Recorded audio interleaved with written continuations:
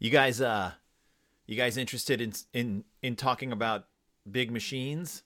Because if you're not, turn it off now, because that's what we're doing.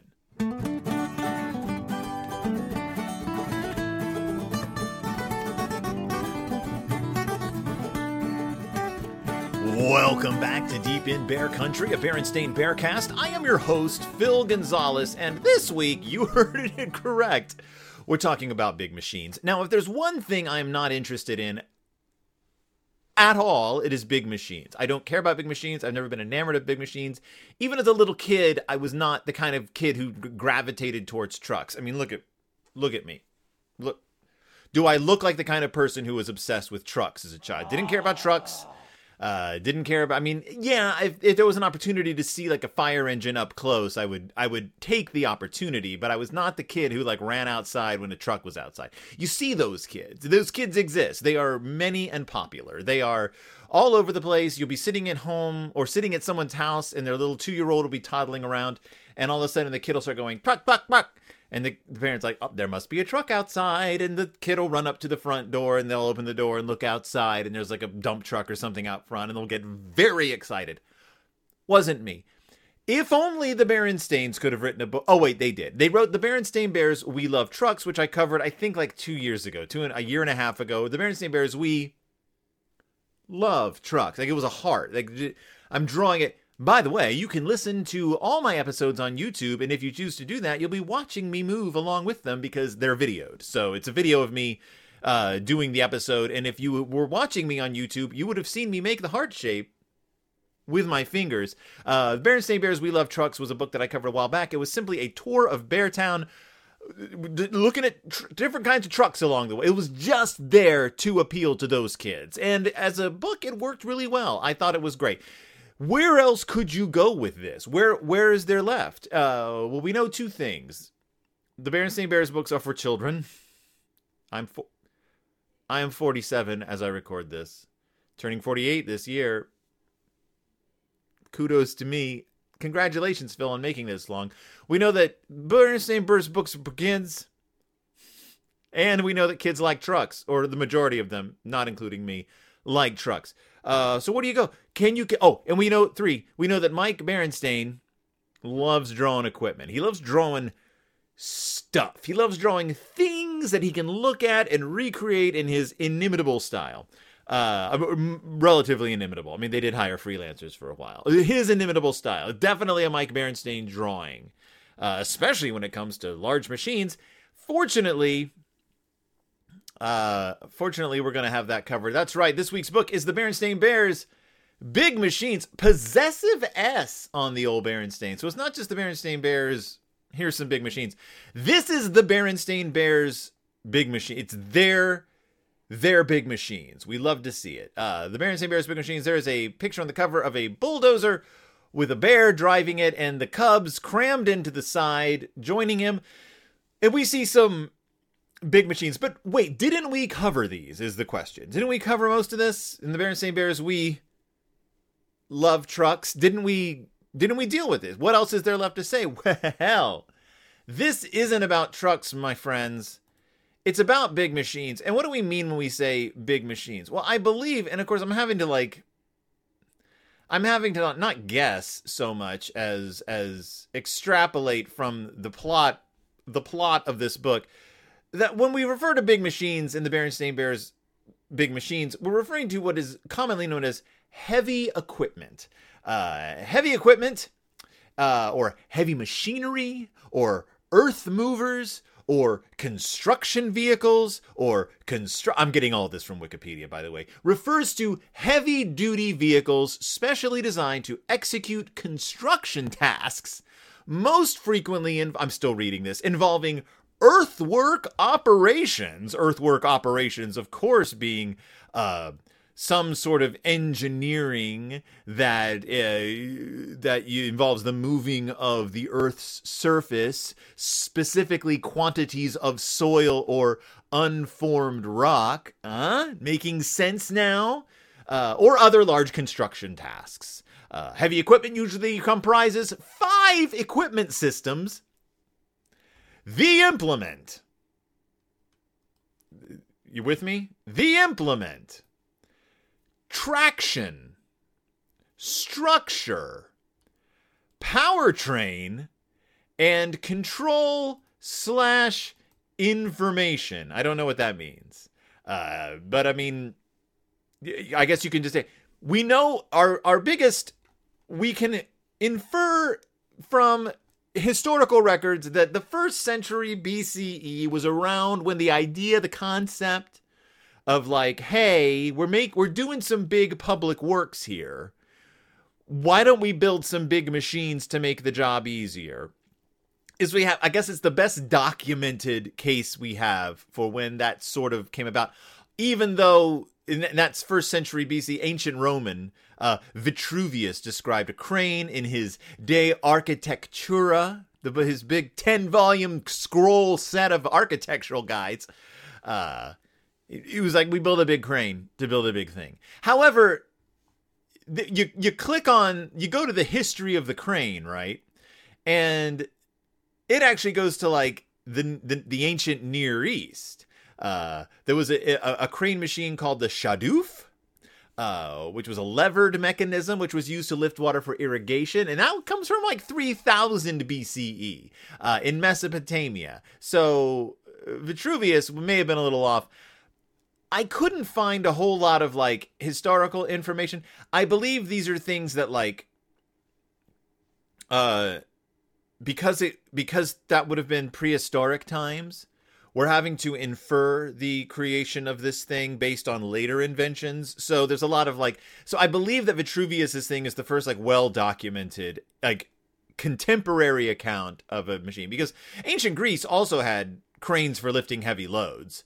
But the ancient Roman one was the first that were like, that was definitely used. We still don't know if it was controlled by cattle or by people, but I mean, at the time, that people were cattle. If you were a slave. So, so Vitruvius, this is I'm sorry if this is so exciting to you. But I'm trying to give you a little background before we jump in with both feet to bear country. So yes, to implement traction, structure, powertrain, control, information, with each system playing a critical role in ensuring the machine performs its intended function effectively and efficiently. So the development of heavy machinery, of course, throughout history progressed. Once we got to powerful engines, steam engines, diesel engines, electronic robotic systems, that was when heavy machine, as in the elevator, once you developed powered machinery that could implement these giant machines, then you started seeing them everywhere. Until then, it wasn't that efficient or effective.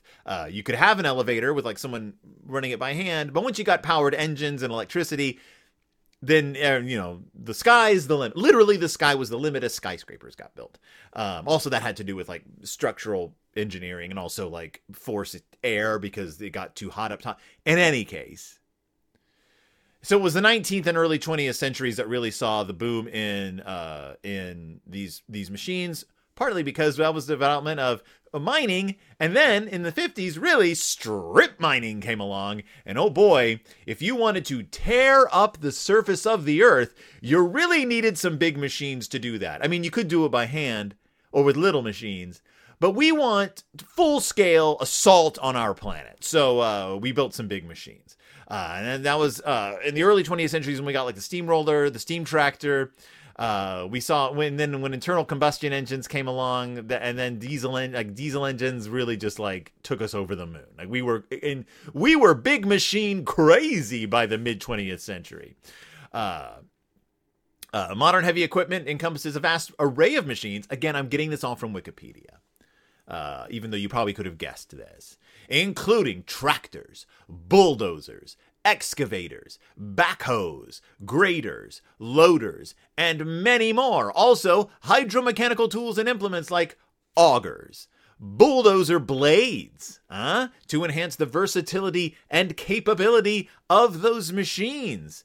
And then because of that, the field of occupational safety had to become a thing. So then we got like OSHA to oversee the use of these machines. Theoretically, they oversee the use of these machines.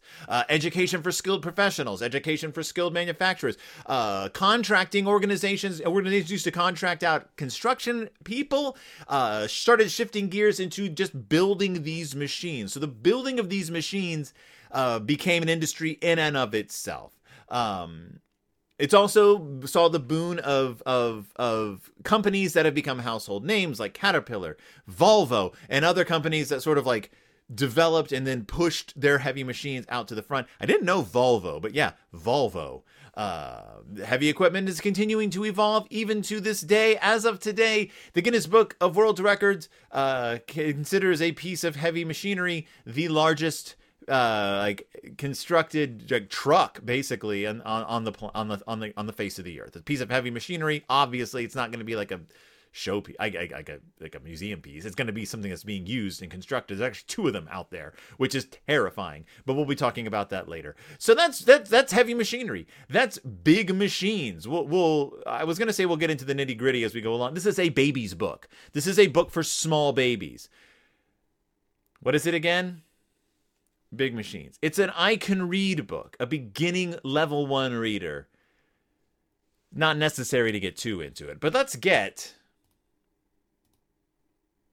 a little too into it. Where's my book? Where's my book? Where's my book? I can't find my book. Everybody, where is my book? It disappeared. My book disappeared. This is great radio, by the way. I can't find my book, everyone. Okay, I found it.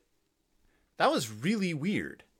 My book just disappeared and then it reappeared. So if it disappears again, I don't know what to tell you. If it disappears again, I don't know. I don't know what to tell you at all.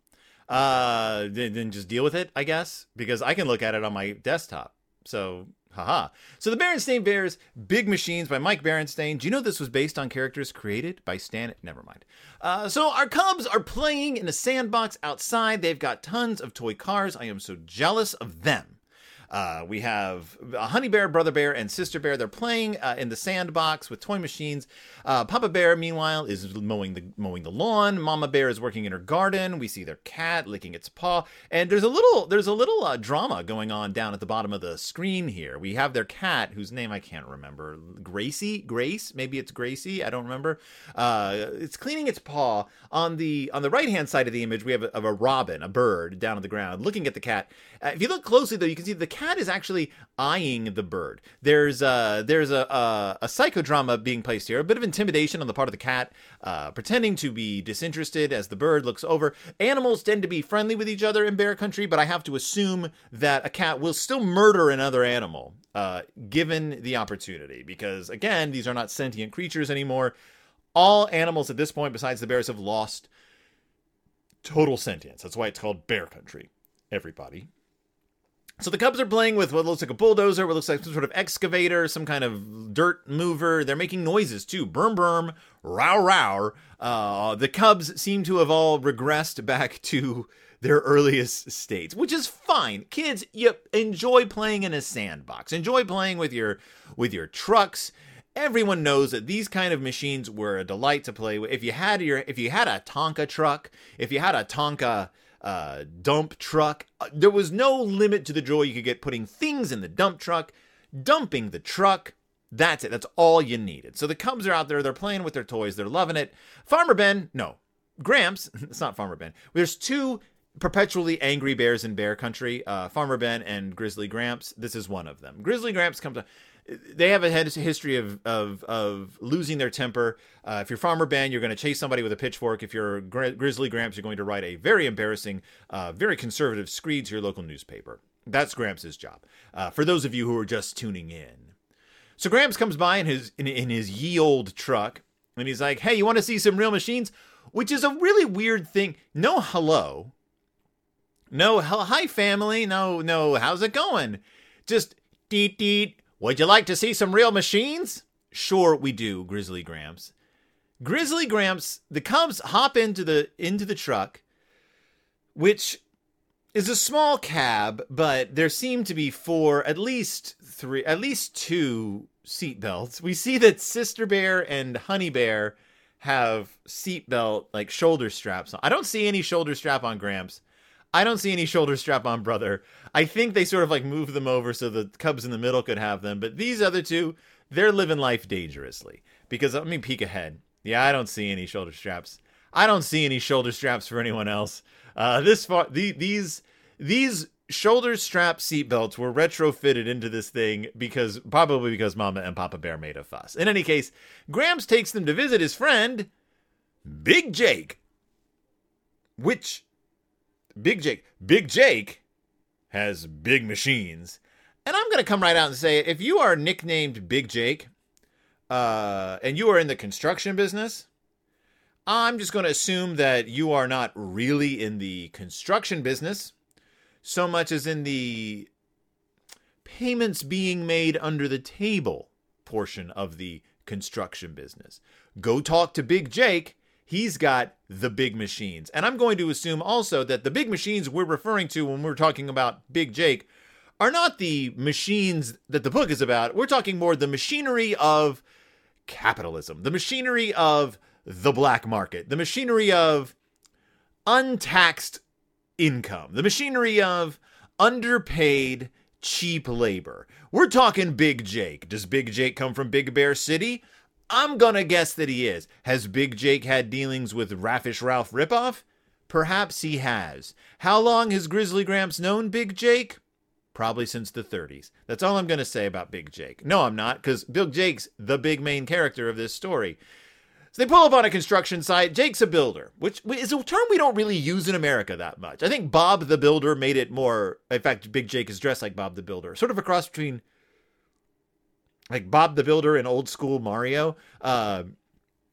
Big Jake is a builder. We don't really... Bob the Builder, I think, made the term builder more acceptable in America, but we tend to say like construction worker. Or carpenter or architect, whatever, foreman, whatever your specific job was. We didn't really say builder. I didn't hear builder used as a term until Bob the Builder was sent over to the States. But Big Jake's a builder. His workers are getting ready to build. And they have a backhoe. They move dirt around with a loader and a bulldozer. And Big Jake is an equal opportunity employer. We see presumably a woman working the backhoe. We see a couple other indistinct bears working the front end loader and the bulldozer. Now I want to talk for a second about these illustrations because Mike again has outdone himself with the attention to detail that he is showing to these machines, down to the rivets and the interlocking parts. It's apparent that our author and our illustrator loves his machines, loves drawing machines, far more than I ever enjoyed looking at them or being near them as a child. Mike Berenstain, if he was a Ninja Turtle, he'd be Donatello because he does the machines. He certainly wouldn't be Leonardo because he's too interesting. He certainly wouldn't be Raphael because I've met Mike Berenstain and he is cool, but he's not rude. And I didn't know Mike as a young man, but I assume he wasn't a party dude. So Mike does machines, and so do these bears. And let's talk a little bit about the funniest named machine in the history of machinery, the backhoe. Which, if you're not privy to my mind, you don't know why backhoe is funny. It's a funny term. But what makes backhoe even funnier is the other names for backhoe. So you're like, haha, backhoe. The other names for backhoe are rear actor or back actor, which is funnier than I could ever let on. The parts of the backhoe are the boom, which it sure does, and the dipper or dipper stick. You know what? We're going to walk away from the backhoe right now. But I do want to say that the backhoe swing frame was invented in 1947 by Wayno J. Holopainen and Roy E. Handy. Wayno and Handy, U.S. patent number 2,698,697 allowed the hydraulic digging arm to swing to the side to dump the bucket. So that's what the backhoe does. It scoops up dirt, then it moves it over, dumps it over there. So before then, we just had like a thing that would do this, like dig forward. The backhoe, I think, allowed you to go yurt, Manar badump. If you can't see what I'm doing, I'm so sorry. Maybe you should be watching this. Yurt, manar badump. That's what a backhoe does. Now, the backhoe fade, or the JCB fade, is a term coined by the telecommunications field to refer to accidental damage or complete severing of a communications cable by a backhoe or a similar construction activity. So, hey, y'all in the construction area, watch out for them. Watch out for them communications cables, or you're going to be doing the backhoe fade. When I saw backhoe fade listed underneath the backhoe, I thought it was going to be some kind of dance. I honestly thought it was going to be a dance. I was all prepared to be like, yeah, do the backhoe, but it's not. It's an accident. It's an accident, and we shouldn't be making fun of it. Moving on, Big Jake, shows Gramps and the Cubs around really big holes, he says. To dig really big holes, you need really big diggers, like a power shovel or a cable power shovel. Really big diggers. Power shovel. Do you want to know anything about a power shovel? They really came about in the 1950s when demand for coal peaked. And but this is one of our fun strip mining lessons. So in the 1950s, they were like, we need big things to scrape the earth away. And so they started working on these giant stripping shovels. Most were built between the 50s and 70s. Unofficially known to its crew and Eastern Ohio residents alike was the Mountaineer, erected in 1955-56. You know how big these machines are when they're not built. They're not constructed. They are erected. Here was the skyline before this vehicle existed. Here is the skyline now. We have erected a machine. We have erected a truck. And what makes them fascinating is that they move. They're like mechs. They are like giant robots on the horizon. They do things. They have arms and hands and claws and scoops. They grip. The Mountaineer. Constructed in Ohio, 1955-56, culminating in the mid-60s with a gigantic 12,700-ton Marion 6360, nicknamed the Captain.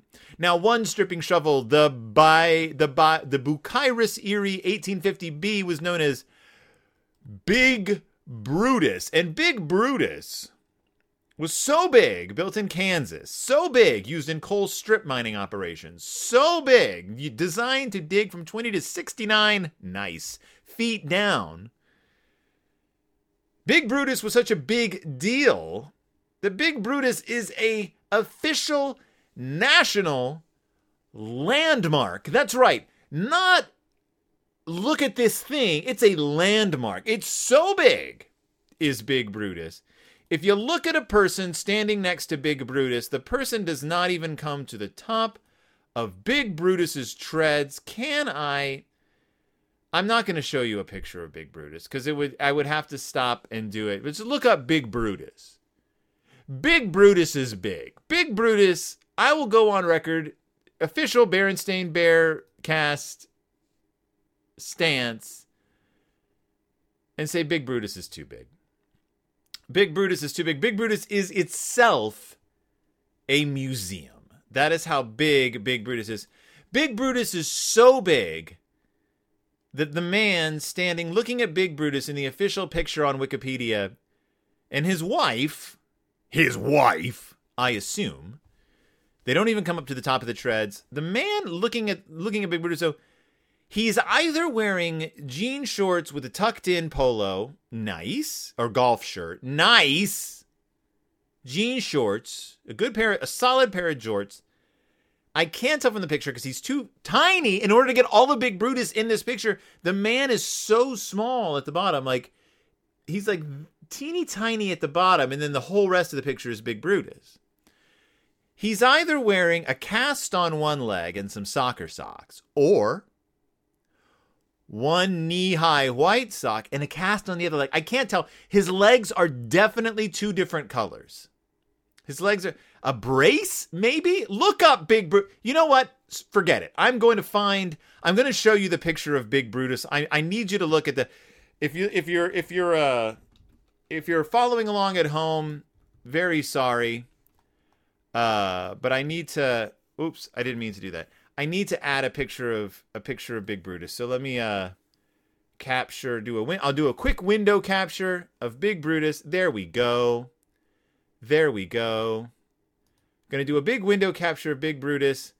If you're not watching this, if you're just listening to this, my apologies, but definitely tune in today so you can see just how big. And now I'm going to, are you ready? YouTube viewers at home. Here's Big Brutus. Look at the tiny man at the bottom. Look at the tiny man at the bottom. Is that a sock or a cast? Is it a sock or a cast? Also, look how big Big Brutus is. This thing is gigantic, and that's not even the whole picture because I had to zoom in. The picture continues up. Like, this is a big thing. In fact, I'm going to zoom in on the guy. The man and his wife is okay. So it looks like he's got a white sock that goes up to his knee. And then the other, like, is that a brace, a cast, a fashion statement? I don't know. Please don't touch Big Brutus, ma'am. Please don't touch Big Brutus. If you're just listening to this, you're missing out because this guy's got a fanny pack.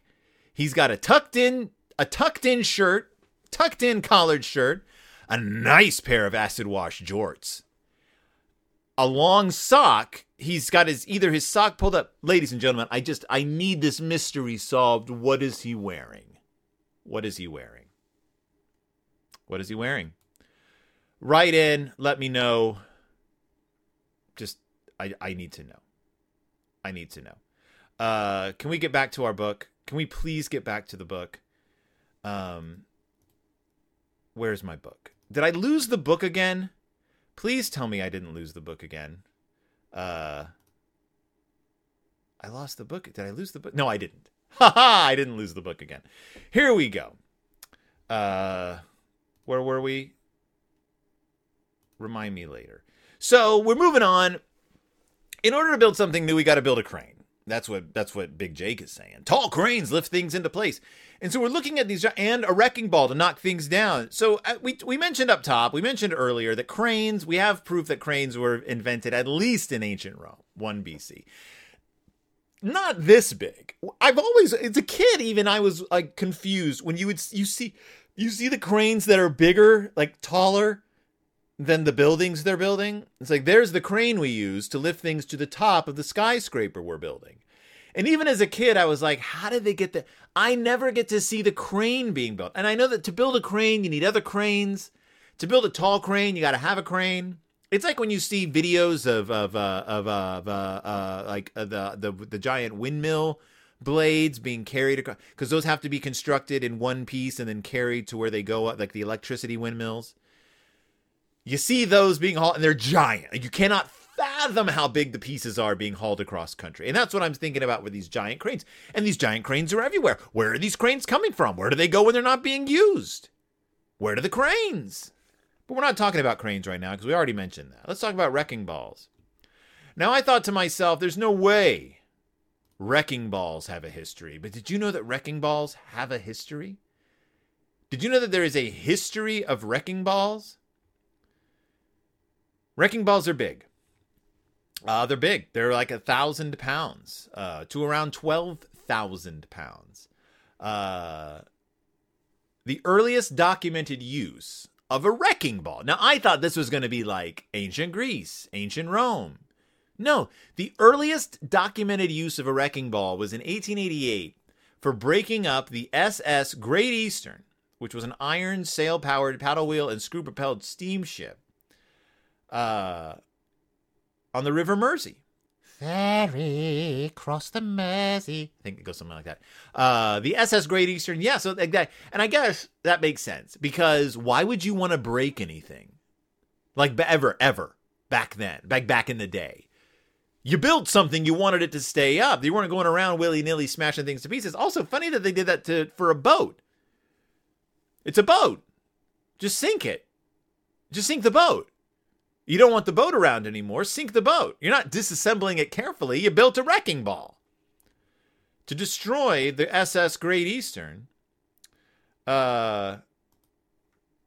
There's surviving parts of which, I think there's surviving parts. If there's why would, in any case, the SS Great Eastern was smashed to pieces.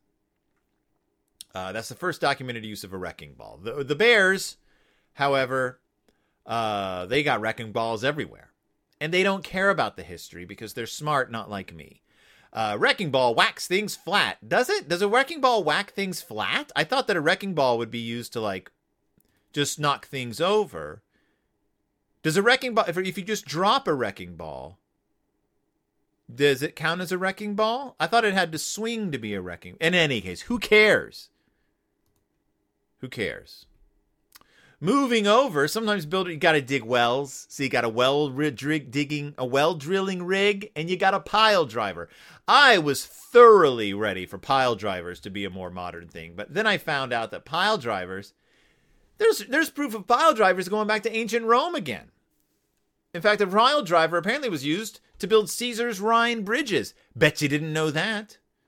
1475, Francesco di Giorgio Martini wrote a treatise, Trattato di Architectura, and he has a mechanically sound drawing of a pile driver in that. In the 18th century, in the book Abhandlung vom Wasserbau an Stromen, 1769, there's a pile driver drawing. There's a pile driver that'll work just fine for you.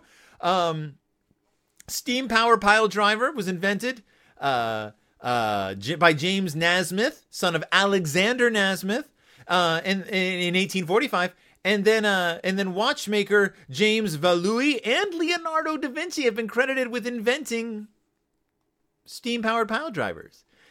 Come to find out, the pursuit of the pile driver may have been something people were after more than the philosopher's stone. Because it seems like they've been trying to build a good pile driver for years. Not perform a pile driver, though. If you want to perform a pile driver, how long has the pile driver been a thing? Like the wrestling move pile driver. And that's where you grab someone, you turn them upside down, and you drop them, right? Like you drop yourself and you drop them.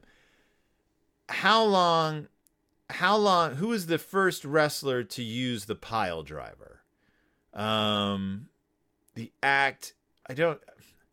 It's mostly just lists of people who've been like horrifically injured by pile drivers. So there's all kinds of wrestling pile drivers. There's more about the wrestling pile driver than there is about the equipment pile driver. Listeners, who invented the pile driver? Who was the first documented wrestler to perform the pile driver? One of the most dangerous moves in professional wrestling. Here we go. Well, it's not invented. Wild Bill Longson is credited, he says here he's credited with inventing and popularizing the pile driver. Inventing or popularizing? Let me know. He retired in 1960, so he was wrestling and pile driving well before I was born. So Wild Bill Longson, you died in 82. If anyone's a big Wild Bill Longson fan, what were his pile drivers like? Nothing like the Bears pile drivers, I'll tell you what. So moving on, Big Jake's like, come on, we got to see some more machines. Hop in, because look at these road machines. Pavers, rollers, and road graders. Here's some, they drive past Farmer Ben's farm. We got a tractor with a plow. We got a tractor with a planter. We got a tractor with a rake. We got a tractor with a baler. Some pretty big machines for what seems to be like one family size house lot farm that apparently Farmer Ben's working on. It's a very small plot of land that all these machines are kind of crammed in on. I assume that the farm goes much further than this, but also we got some pretty long neck cows in the background. What I want to talk about though is the combine harvester. So to gather wheat, farmers use very big machines. The combine harvester cuts the wheat and shoots it into a big wagon. And this is true. This is true, more or less. But the combine harvester, in 1826, I'm getting all this from Wikipedia, by the way. Patrick Bell was an inventor. He was a reverend of the Church of Scotland. He invented the reaper machine, which is a machine that you've probably seen in older movies. It's pulled along behind a tractor, and it uses basically a rotating blade or a scissors type blade to reap plants, to cut the plants. Originally it was pushed by horses, then it was pulled. And that was the first reaping, real mechanized reaping machine. But in 1835, Hiram Moore, who you probably know, Hiram Moore built and patented the first combine harvester. And what a combine, it's literally what it sounds like. It's a combination machine. It reaps, it threshes, and it winnows.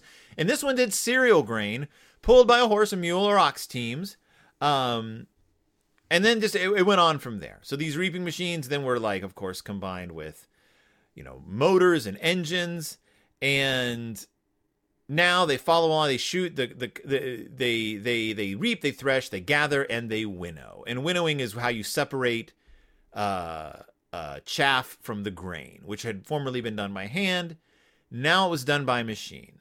You can do it with wheat, rice, oats, rye, barley, sorghum, millet, soybeans, flax, sunflowers, straw. Oh, no, wait. Straw is what's left over. Left lying in the field. And you can use straw for it. You can bale that straw. Use all parts. That's what a combine harvester does. A combine harvester. Look at it. I remember reading, I can't remember what it was. Something about a person who was lost in a field and run over by a combine harvester. And the in the story, they were like, if you're out there in the field, you got run over by a combine harvester, not a whole lot we can do. People are like, why don't you go in and look for the remains just to find out? And they were like, you don't understand. There's no remains of a person run over by a combine harvester. There's nothing left. They are combined. They are combined into the everything. Combine harvesters scoop up animals all the time. You'll never know because they are combined. They are threshed and winnowed and reaped and gathered into millet and straw. That's it. These are powerful machines. You don't want to mess with them. You don't want to go up against a combine harvester. You'll lose every time. Most farm machinery, by the way, that's the case. Don't go up against a farm machine. It's the winner. It always comes out on top. Ask a farmer. And then we got some machines, augers and tree planters. We've got machines that are involved in the deforestation of birders' wood, I guess. The feller buncher and the logging skidder. And I'm going to tell you what. A feller buncher sounds like a group of a feller buncher sounds like a person who is the one who gets friends together. Huh? Yeah, yes? You having trouble gathering a group of buddies for an event? Who in this group is the feller buncher? We gotta bunch us up some fellers. That's it. That's my joke. That was my joke. It was very long and it was not funny, but it was funny in my head. The other jokes I had for the feller buncher were inappropriate. So that's the one you got. It's a family podcast, more or less. Family podcast. The feller buncher. They generally weigh about 14,000 pounds. I don't know what else to tell you about it. Their cost effectiveness is in question, if you're interested. Their fuel consumption and lubricant consumption is high compared to other harvesting equipment. The feller buncher has the highest hourly cost. Costs about $100 an hour to run, compared to things such as harvesters and grapple skidders. You're probably wondering that. You were probably listening to this going, how does it compare cost effective wise to the grapple skidder? And I'm going to tell you right now, it's more expensive to run per hour than a grapple skidder.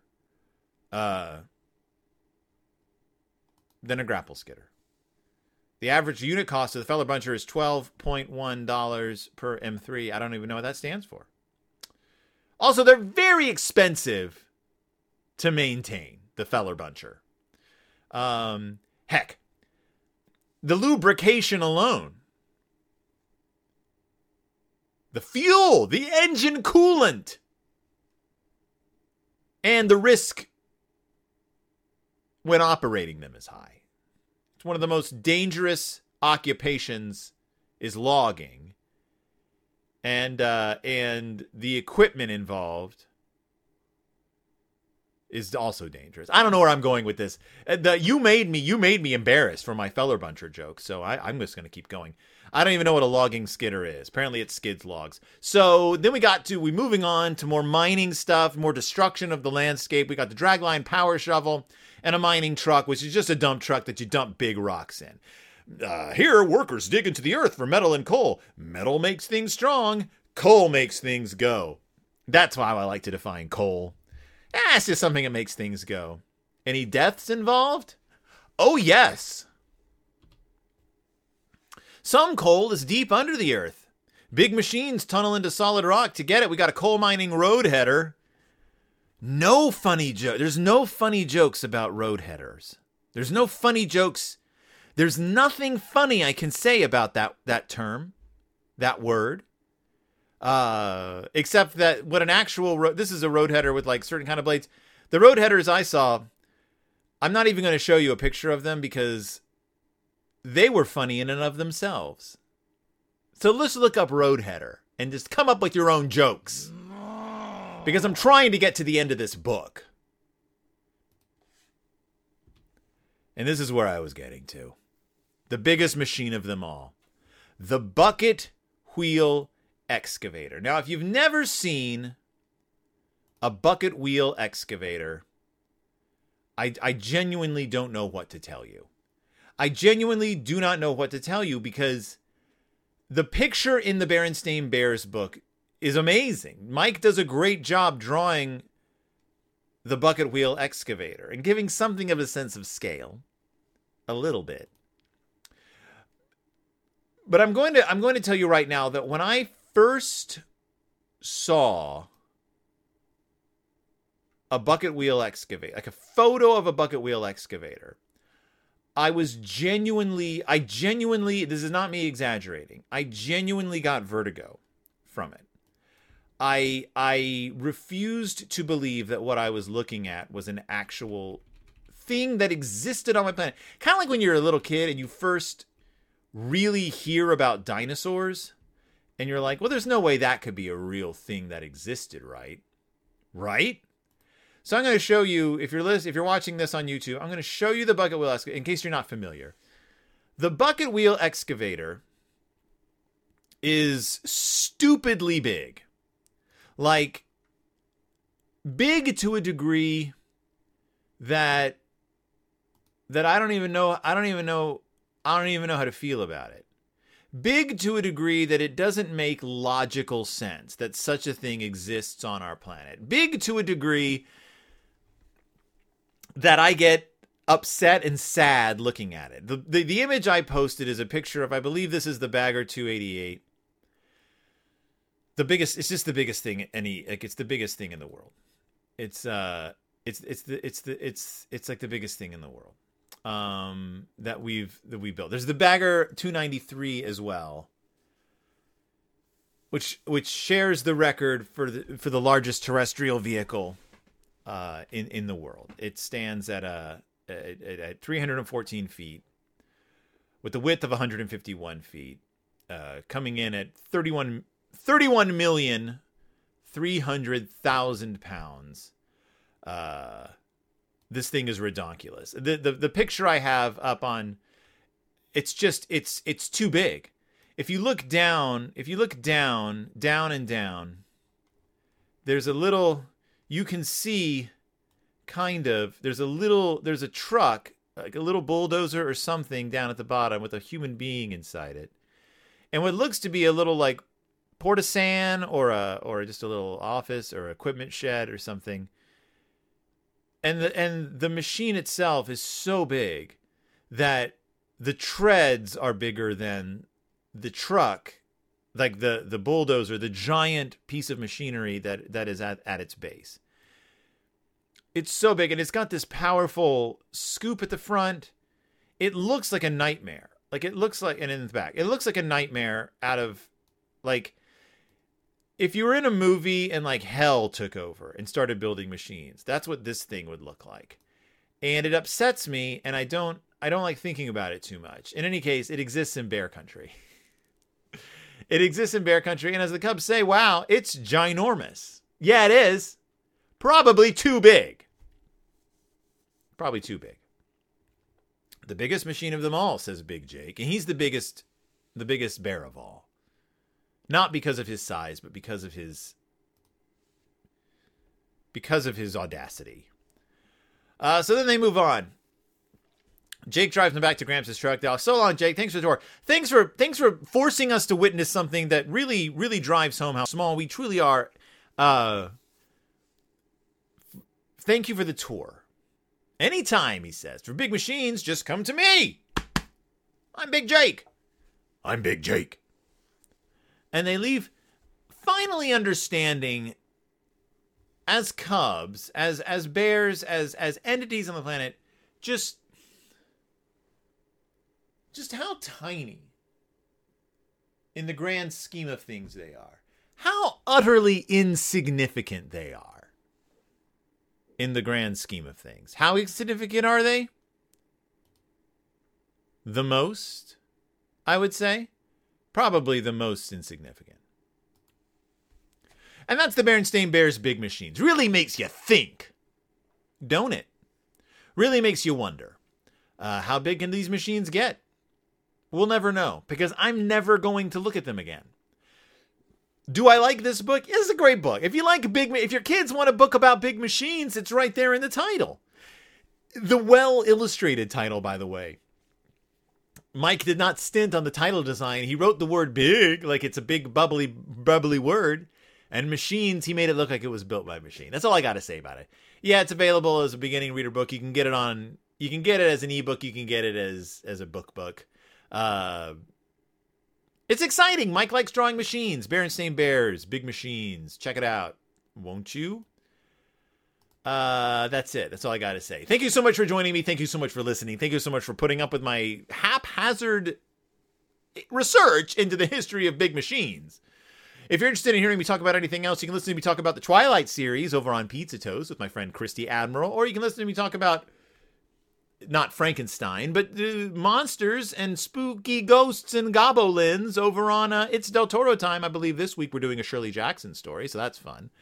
All of my shows I put up on YouTube, so if you're watching this on YouTube, you can probably just click on my name and find out where else you can look at those.